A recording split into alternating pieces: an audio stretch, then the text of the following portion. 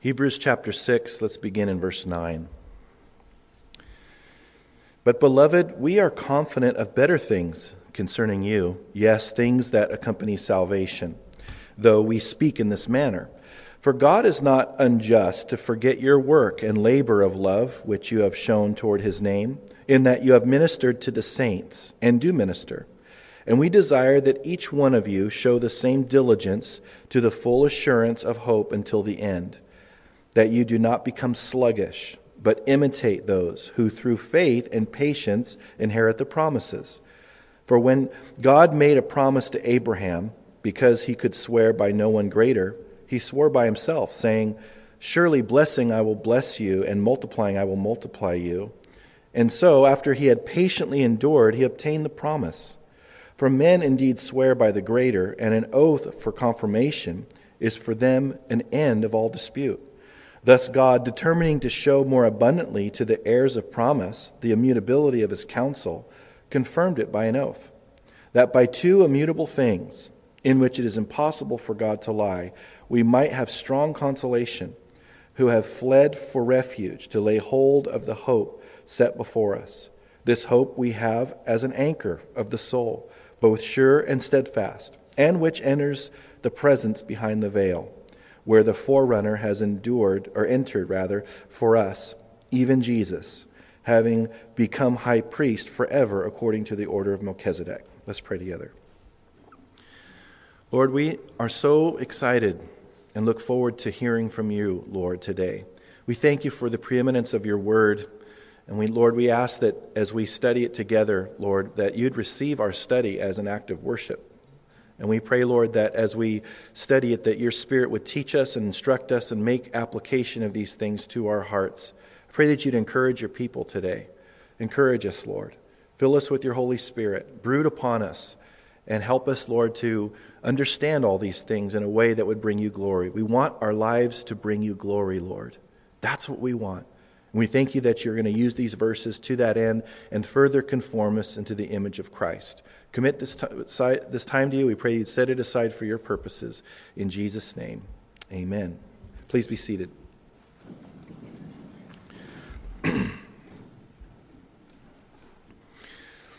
In life, as you may know, I'm very familiar with, there are ups and downs. There are struggles and there are difficult times. There are defeats, there are victories. There are times when we win. There are times when we lose. There are times when we think we're winning when we're losing. There are times when we're losing and we think we're winning.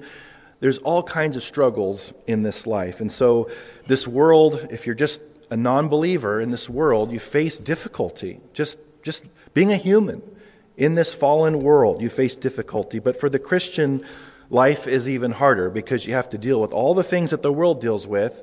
And then added on top of that, you have to deal with the enemy and the ways of this world, the philosophy of this world, and your own sinful nature, that before you became to know the Lord, you weren't too concerned with fighting and dying to self and so forth. So you have all these things fighting against us at any given time. And because of this, there are very specific times where we get very discouraged.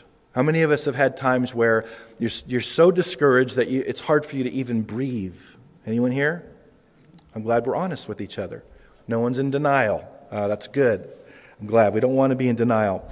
So there are times when God knows that we, his people, we need him to come in, lift our heads, and just bring supernatural encouragement. And sometimes he uses others to do it. We love to be encouraged by other people, but we underestimate the power of our encouragement in the lives of other people. It's like a one-sided thing. We appreciate the power of it when it's coming towards us, but we don't appreciate the power of it when it's coming from us. And God wants to use us to encourage others. And this is one of those times where this writer that's writing the book of Hebrews is being used by the Holy Spirit to encourage these Jewish believers, these Hebrew Christians. And so as we've seen, they've endured persecution, and they're not really enduring it very well now. And they're considering going back, denying the faith, rejecting Christ. But God comes in, and as we'll see in our verses today, he comes in at the perfect time. He's already encouraged them, and he's also exhorted them, and he's leaned on them pretty significantly by the Spirit. And now he knows that they've probably maxed out a little bit, at least at this point, and they need some encouragement. And he's perfect at doing that. So he's already been telling them about Jesus is better. He's warned them. He's given some serious warnings. But he knows that right now they need exhortation, yes, but they also need encouragement. And so today I want to highlight 6 reasons from verses 9 through 20 in Hebrews chapter 6 why we should be encouraged. And I've entitled this message, Help for Discouragement. Now, the first reason that we see in this passage that we should be encouraged is that God sends others who see things as God does. Look at verse 9. He says, "But behold," or beloved, "we are confident of better things concerning you, yes, things that accompany salvation, though we speak in this manner." So the writer has been sent by God into their lives to believe the best about them. Don't you love people that always believe the best about you? You want those people to be around you? Yeah, I would say so. I love when people are believing the best about me. Those are the people I kind of want to hang out with. The people that believe the worst about me, not so much. I'd rather have them, go off and do some other things and get around to me later. But it's very powerful when people believe the best about us. Now he begins the verse, notice he says, beloved. And this is the only time he says the word beloved in the entire epistle. And it's actually in the Greek, it's in the plural form. So he's speaking to the whole church. Beloved, and it's such a term of endearment. He uses the word agape here. And he's saying, you're wonderful to me. I love you. I care about you. Agape is the most intense love that the Bible describes. And so he's saying, I care about you. I've exhorted you pretty strongly up to this point. And now I want you to know how much I care about you, and I want to believe the best about you. So he's very tender here, and I love when tenderness is displayed in the Scriptures. And so here we see him encourage them, and he says, I am confident, he says there, of better things concerning you, things that accompany salvation. Now, some people say, well, all these verses that we just looked at in the first part of Hebrews 6, they were all hypothetical because they weren't relevant to these believers here, because he says, I'm confident of better things that accompany salvation, as if they, that those people aren't in danger, like we talked about last week. And that's not what he's saying. He's just hoping all things. He's considering the best for them. He's hoping the best. He's believing the best. He's not saying that it's impossible for them to apostatize. He's just saying, we have hope for you. We're confident that this isn't going to be the final thing that's written over your life. That God is going to use these words that I'm writing to you to help you do a U-turn, to see the value that Jesus is better, and that you won't deny the Lord. And so that's what I think he's getting at. We're told in 1 Corinthians 13 that love hopes all things. Love believes all things. And it doesn't mean that when it says love believes all things, that it just we turn off our brains and we just believe anything that comes into our minds. Now, the Scripture teaches against that. We need to be Bereans and test everything by the Scriptures. But it's trusting, it's hoping, it's believing the best, it's giving the benefit of the doubt. It's holding out hope for other people because God's involved, and God never gives up on anybody. So as long as God's not giving up on anybody, we don't have the luxury to give up on anybody either. And so this writer is saying, I'm confident of better things concerning you, things that accompany salvation. Salvation in the sense of not, as Christians we receive the Lord and we receive salvation at that moment. He's talking about the deliverance of their bodies to heaven, getting their new bodies, that kind of salvation. Because he's talking about them enduring to the end. We've seen those 3 words, to the end, especially last week. We're supposed to have faith in the Lord and trust in Him and hold fast to our confession all the way to the end. And so, as we saw, there's different kinds of salvation. And this context is talking about actually being delivered from this world to heaven. So he's encouraging them. God can really use us in people's lives when we're serving from a heart posture of hope, of believing the best about people because God's involved in their life and He's pursuing them, whether they know the Lord or not. Those of us that know the Lord, Jesus is still pursuing us in terms of beckoning us to be in a closer, more intimate relationship with Him. He's still pursuing us. He still wants more time. What father that's a healthy father doesn't want more time with his children? And so Jesus is calling out for us to go deeper into the things of Him. And if we don't know Him, He's calling to us to enter in and engage Him in that relationship for which we were created. And so He says, I'm going after you, and I'm wanting to use believers to go after people. Just about maybe 3 weeks ago, I was at the gym, and I've been praying for this woman named...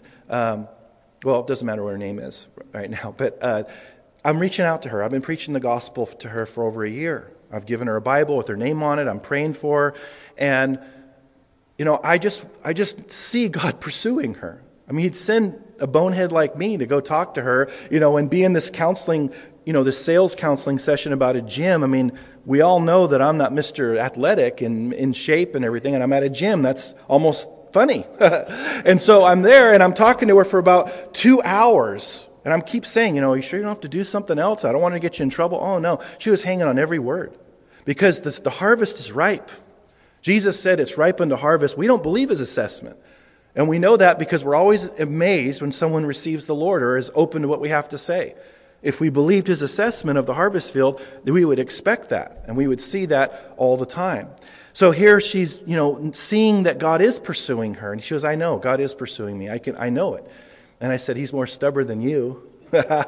He's more stubborn. He's gonna win. And so that's how God wants to use us. When we have that heart of hope towards people, when we're not giving up on them, when we're, enduring these things that happen between us and other people, and we're holding out hope that they're going to make the right decision. God uses that to encourage people, and it's powerful.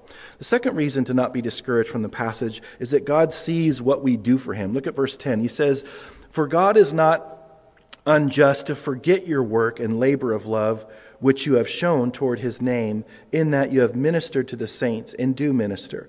Now, this should forever settle the issue whether or not these believers are Christians. Nobody that's an unbeliever is doing this type of thing. So He's saying God remembers. Now, He's not saying because you've done all these things, you've gotten on God's good side, and now you can be confident that that you're never going to apostatize. He's not saying that. He's just saying that God hasn't forgotten. He hasn't forgotten what you've done. Because you're doing these things, I am hoping all things in the sense that you're going to continue in that confession and not do a U-turn and not deny the Lord and so forth. And so He's saying, I want you to be encouraged. Have you ever served and you kind of think that it's not making a difference?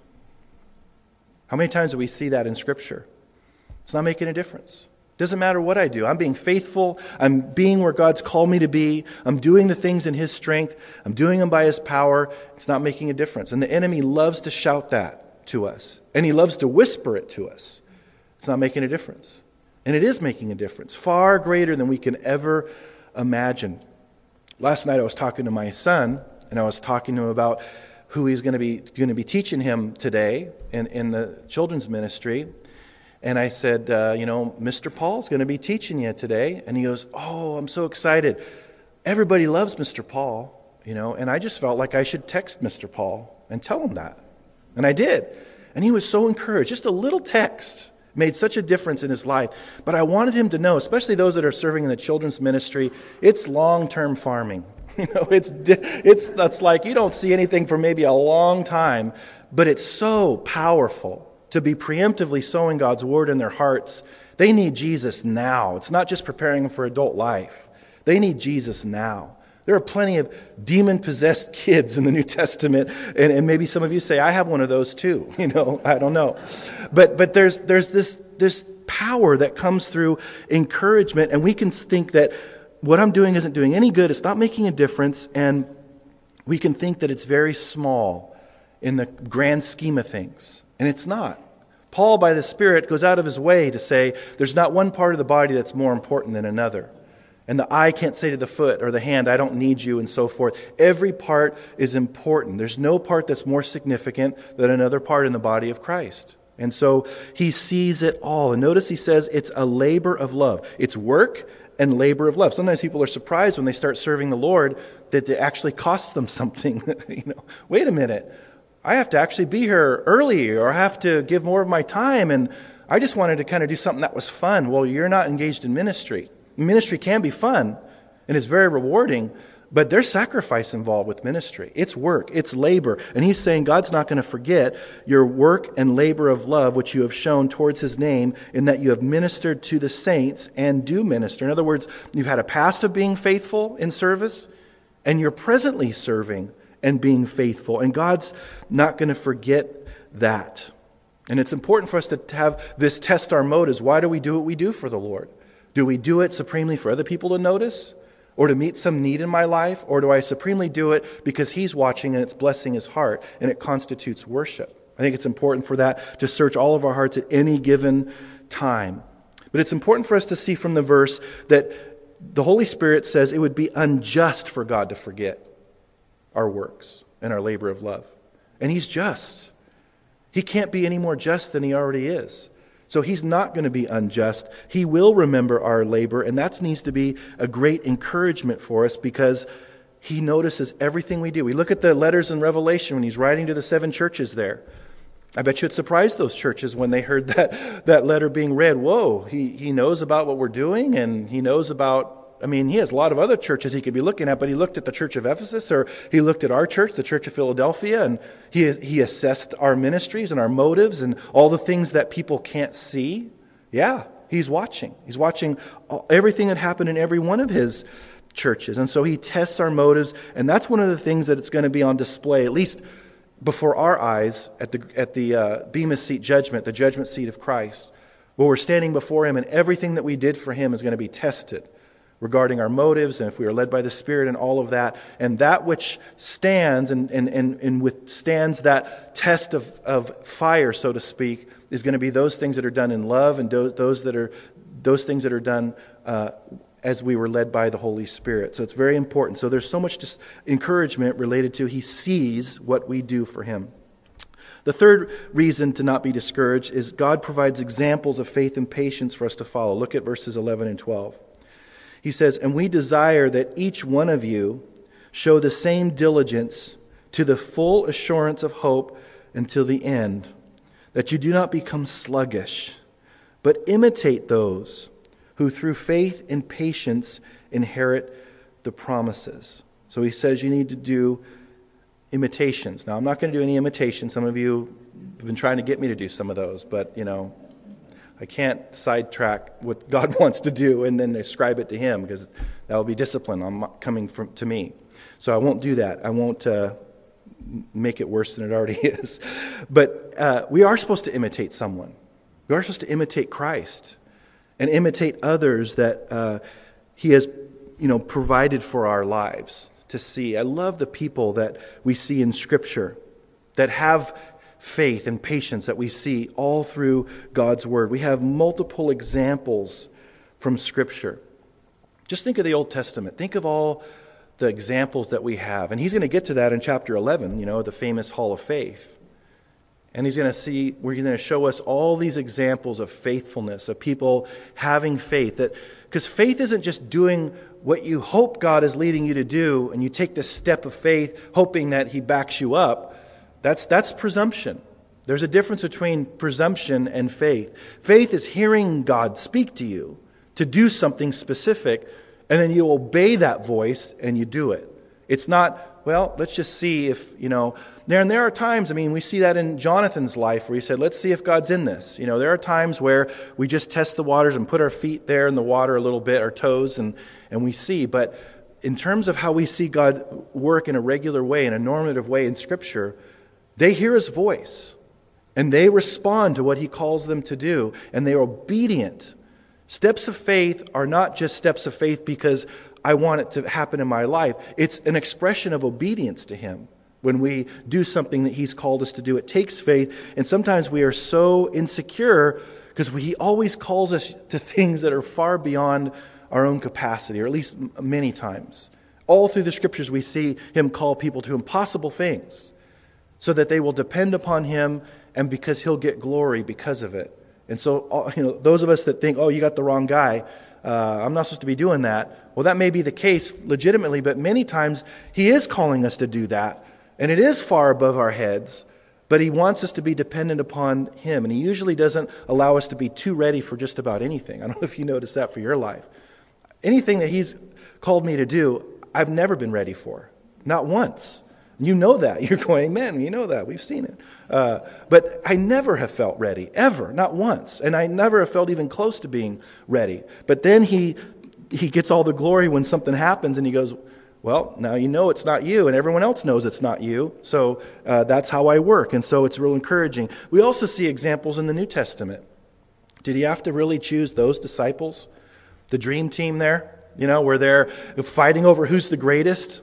I mean, all the way to the end they're fighting about, what if the worship team here, or what if the leadership, or what if those that are serving here are constantly, every Sunday you come in, you hear them fighting about who's the greatest? How would that be for our fellowship? That would be a big bummer. And they're working that whole angle all the way through to the very end. And in that context, the night before He's betrayed, Jesus says in John 15, apart from me, you can do nothing. He's speaking right into the context of that carnal fighting regarding who's the greatest, and He knows that their pride is completely smitten. And that's good for us to have happen in our lives. But the pinnacle, the ultimate example, obviously, of having faith and patience and waiting is the Lord Jesus Himself. Trusted completely in the Father all the way through His ministry. He had patience. He had to have patience with those disciples fighting who's the greatest all the time, wanting to get the best seats and so forth. So we've been given all these examples in Scripture, but also God gives us examples, real earthly examples in our own lives. He provides examples for us, and it's up to us to be spiritually tuned in to see who the ones that He's provided in our lives as an example. And we learn. We say to our kids, learn from other people's mistakes. Don't learn from your own mistakes. Don't try to make it to where you don't have to make your own. You learn from other people's mistakes. And so He just provides these great examples for us in our lives. And it's up to us to recognize those people, to learn from them, and to allow God to work in such a way to where we can imitate them. Like Paul said, follow me as I follow Christ. You don't be imitating people that aren't following Christ. They're going the wrong direction. But those that are following Christ, that are good examples for us, we need to imitate them and be like them and seek to be like the Lord, because that's what they're doing. And so that's supposed to be an encouragement. God has provided great examples for you and for me in the Scriptures and even in your own life. And I know that'll be increasing in your own life as you continue to walk with the Lord, and same with me. But He's provided these great examples. That's an extension of God's grace and love towards us. And that's supposed to be an encouragement. Now notice in verse 12, He tells them not to become sluggish there.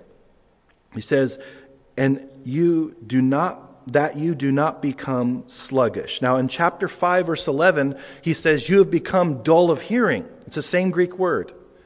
And I even used the example of it being sluggish, the definition back when we were in chapter 5, verse 11.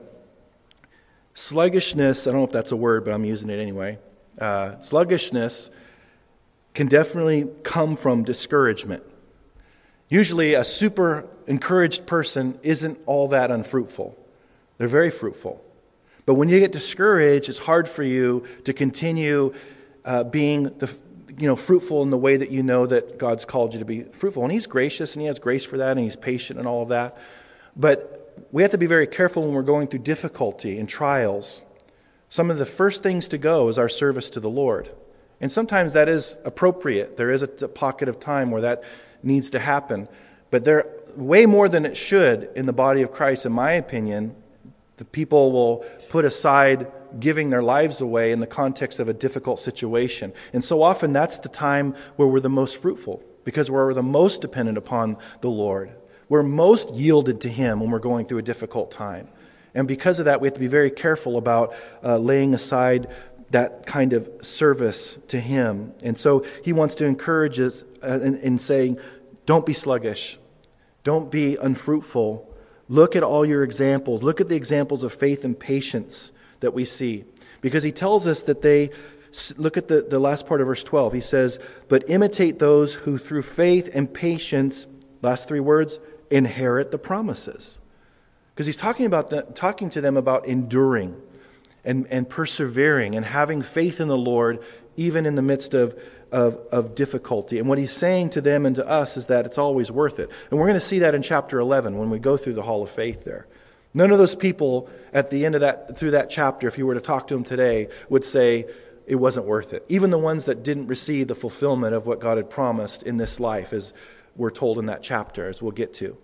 They say it's worth it. Look at all the examples that you have. They all would say it's worth it. They're all in unity saying it's worth it. You need to believe that and receive that. So that's a good encouragement for us. The fourth reason to not be discouraged is that our earthly examples that he's given us weren't perfect. He says, and he's about to talk about Abraham as an example of someone who did inherit the promises and did persevere and so forth. But the question that we have to ask ourselves is, did Abraham have perfect faith?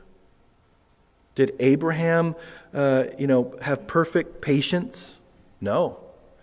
There were 2 times at least that we see that he didn't have faith, and he was afraid for his life and his wife's life, and he kind of deceived, and he did deceive, and he said that, this is my sister, and she was his half-sister, but not, he wasn't making it seem like it was like that. He wavered there, and he did it twice.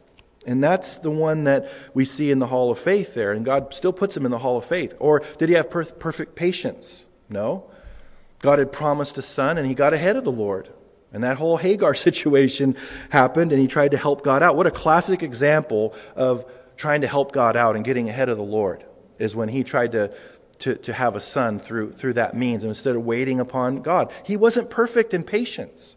Abraham was not perfect in waiting upon the Lord. He was very good in many ways, but he wasn't perfect. And that's encouraging to me, because I'm not perfect in faith, and I'm not perfect in patience, and I have a sneaking suspicion you're the same way.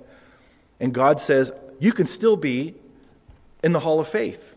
You can still be someone that I use as an example of someone that has faith and has patience and endures those things and finishes well and inherits the promises. That's really encouraging to me, because we fall short all the time. And we're so aware of our own shortcomings, aren't we? And we think that somehow no one else in the body of Christ deals with the things that we do, and no one else in the body of Christ fails like we fail, and we think that everybody's different than us. Everybody's way more faithful, way more godly. They don't mess up. They don't waver as much as we do. And the enemy's just whispering and amplifying that in our hearts and in our minds. And it's a lie. We all struggle way more than we let on. And that's what God's working towards in our lives in the body of Christ, is to be open and transparent. Instead of just saying, I'm fine, thanks, And there are times where, you can't get into all the details of what's going on in your life and so forth. But to be transparent, say, I'm struggling, I need prayer. If we can't get that here, we can't be comfortable sharing those things and getting prayer from one another, where can we get it? God has set things up in the body of Christ so that we can be humble and let these things out so that people can pray, and that's where we're going to get our power to be sustained through it. And so, very encouraging to us. He's given us an example in his word of someone to look to, but that person did not have perfect faith and perfect patience at all. And God still used them in a very significant way. That is encouraging. Verse 13. For when God made a promise to Abraham, because he could not swear by no one greater, he swore by himself. So when you swear, it's usually, I don't mean profanity, I'm talking about when you swear like at tell the whole truth, nothing but the truth, so help you God, or you say, I swear to God, or you swear by Jesus talked about don't swear by the temple, and there's all these things that we always would swear to, but they're always greater. You don't say, I swear by Alf, or some, fictional, there's always going to be a sitcom that has to come into these things, unfortunately. But, something that's inferior, you don't swear by that. You swear by something greater. When I was in high school, I had a couple friends that I was really close with, and we had this little code where when we really wanted the other person to know that we weren't lying, because it was just so common that we would lie all the time. We were just a bunch of liars. We really wanted to know, this is important. You need to know I'm really telling the truth. It's important. We would say, I promise. And sometimes we would be trying to get across something to our friends, and we were trying to mess with them or something, and they'd say, do you promise? And then we didn't want to say no because it would be a giveaway that we weren't telling the truth. So we'd say, well, that's going too far. You just need to believe do you promise? No, I don't promise. You're lying, and it was like this code, So, but what's interesting is that God could not swear by someone greater than himself because there's no one greater than God. That's what he says there in the verse. He swore by himself. There was no one greater. Who's he going to say, I swear to so-and-so by? I mean, he's God. There's no one greater than him. Verse 14 saying, surely blessing I will bless you, and multiplying I will multiply you, talking to Abraham. And so after he had patiently endured, that is Abraham, he obtained the promise. God gave Abraham a promise. And even though Abraham wasn't perfect, he endured and he obtained the fulfillment of that promise. And so if you were to ask Abraham today, was it worth it? As difficult as it was, enduring, was it worth it? He would say, absolutely, it was worth it. And that's very encouraging to us because God's word is enough. Verse 16, for men indeed swear by the greater, and an oath for confirmation is for them an end to all dispute. So mankind swears by something greater than himself, then they add an oath to it. And an oath is a confirmation that should be ending a dispute. When you make an oath, okay, now I know they're serious. Like for us when we were kids, when I said, I promise, that ended all the dispute because we knew that meant that I was telling the truth and we never violated that. So that's what it means by the end of verse 16 when it says, and an oath for confirmation is for them, that is mankind, an end of all dispute. So oaths are supposed to end disputes. They're designed to end disputes. Someone's telling the truth, supposedly, it's supposed to be that way, when they provide an oath. And then he continues in verse 17, thus God, determining to show more abundantly to the heirs of promise, that's Abraham and his descendants, and even into us. We're descendants of Abraham in the sense that we are children of faith because we believe in the gospel. The immutability of his counsel confirmed it by an oath. God gave Abraham an oath that what he promised would come to pass. He promised it, he told him what he was going to do, and then he provided an oath. Now, he didn't have to provide an oath. He didn't have to, but he wanted to, so he did. And so he says he confirmed it by an oath. He said what he said. He promised to Abraham and the heirs of promise, but he confirmed it by an oath. And he's leading somewhere. He's going somewhere with this, as we'll see coming up. That by two immutable things, verse 18, in which it is impossible for God to lie, we might have strong consolation who have fled for refuge to lay hold of the hope set before us. So the fifth reason to not be discouraged is that God's promises are reliable. That's the fifth reason to not be discouraged. Because he says these two immutable things. What things? What are the two immutable things? One, his promise, and second, his oath.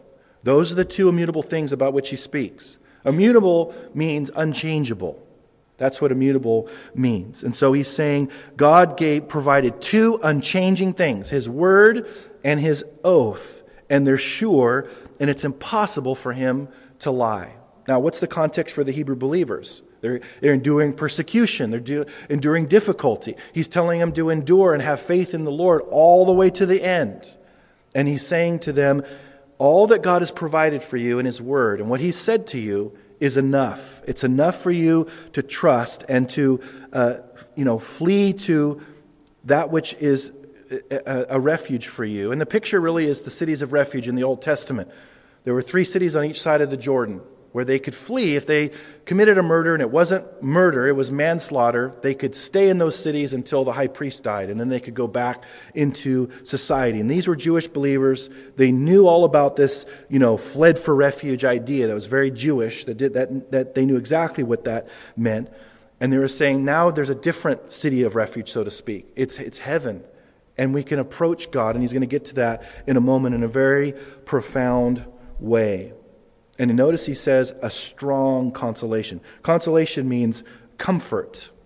It's a strong comfort for us to know that these unchanging things, his word and his oath there, are provided for us to have confidence that we are going to lay hold of this refuge that we get to enjoy as believers. So it's important for us to see that whatever his plan is for our lives, because he has his general leading in his word, but then he has specific leading for our individual lives. Whatever he's called us to do, whatever he's promised for our lives, whatever he's told us, whatever he's told us, and we're trusting in the fulfillment of that someday, those things are going to come to pass. And just like imperfect Abraham, he's going to use flawed people like us as we stand strong and stand firm in faith and patience. He's going to fulfill those things, and we're going to see the fulfillment of his promises. Maybe God's told you something a long time ago as a new believer, and he said, this is going to happen in your life. You need to trust that. And so often the things that he brings into fulfillment happen way further out than we could ever imagine. We see that so often in Scripture, where he says something and people assume that it's a near fulfillment, but he's talking a long time away. But we're supposed to hold fast and hold our confession and believe him all the way to the end. The sixth and final reason to not be discouraged from this passage is we have amazing access to God. He says in verse 19, this hope we have as an anchor of the soul, both sure and steadfast, and which enters the presence, notice capital P there, enters the presence behind the veil. Now, of course, the Old Testament, the Jews are, this writer is assuming that this Old Testament imagery, and these Jews would understand what he's talking about. It takes us a little more work to understand what he's saying. But again, the picture is the tabernacle and the temple. And that high priest would go in once a year on the Day of Atonement, and he would come and he would make a sacrifice in the Holy of Holies alone, and that would make atonement, that would cover their sins for that year. And then it would roll them ahead. And it would keep doing that all the way until the death of Christ, where he would atone, and the different definition is he would take away our sin once and for all. And so he says that imagery is improved with the Lord Jesus being a better high priest. And we've already covered that a little bit. But he says that we have an anchor of the soul, both sure and steadfast. And that hope enters the presence behind the veil. We have to see that. Our hope transcends into heaven, because our high priest is in heaven. So our hope goes behind the veil, and that's not something that we can just pass over. We need to have a hope that anchors our soul. I remember as a kid learning about anchors, and I would, here we go with another sitcom, but I'd watch The Love Boat. Shouldn't be watching that as a young boy, but I was watching it, and I remember those big anchors just going into the water. And I was amazed that those anchors could actually hold that big of a ship in place. And that's interesting about anchors is that they can hold something in place, a big ship, far greater than the size of the anchor itself. And what's interesting about anchors too is that you never know what the anchor is actually holding on to underneath the water. It's out of your sight. It's past your vanishing point. Your vanishing point. So with us as believers, our anchor is ahead of us. It's not behind us. It's ahead of us. And it's past what we can see, just like with the real anchor is in the water past what we can see. But it's anchoring us ahead of where we're going. And it's holding us firm in that place, into the presence behind the veil. The presence of Jesus, the presence of God, our hope that is founded upon two immutable things that can't change, his word and his oath, takes us into his presence and secures our soul by an anchor that goes beyond what we can see. And that's why we have a superior faith than what they had in the Old Testament. It's a beautiful thing, and that's supposed to be very encouraging to us. Now, notice in verse 20, he closes with this, where the forerunner has entered for us, even Jesus, having become high priest forever according to the order of Melchizedek. So Jesus is our forerunner. Now, a high priest, even Aaron himself, would never be referred to as a forerunner, because the high priest could never bring anyone with him into the Holy of Holies. You can't have a forerunner if there's no one that's going to follow you. There's no runner behind you who is the forerunner. So you have to picture this. For them, it would be so amazing for them to hear or read that this Jesus was a forerunner going into the Holy of Holies and entered, notice, for us. He entered on our behalf. He entered for us, even Jesus, and he became our high priest forever. No high priest would ever last forever. They would last till they died. But with the order of Melchizedek, it's totally different.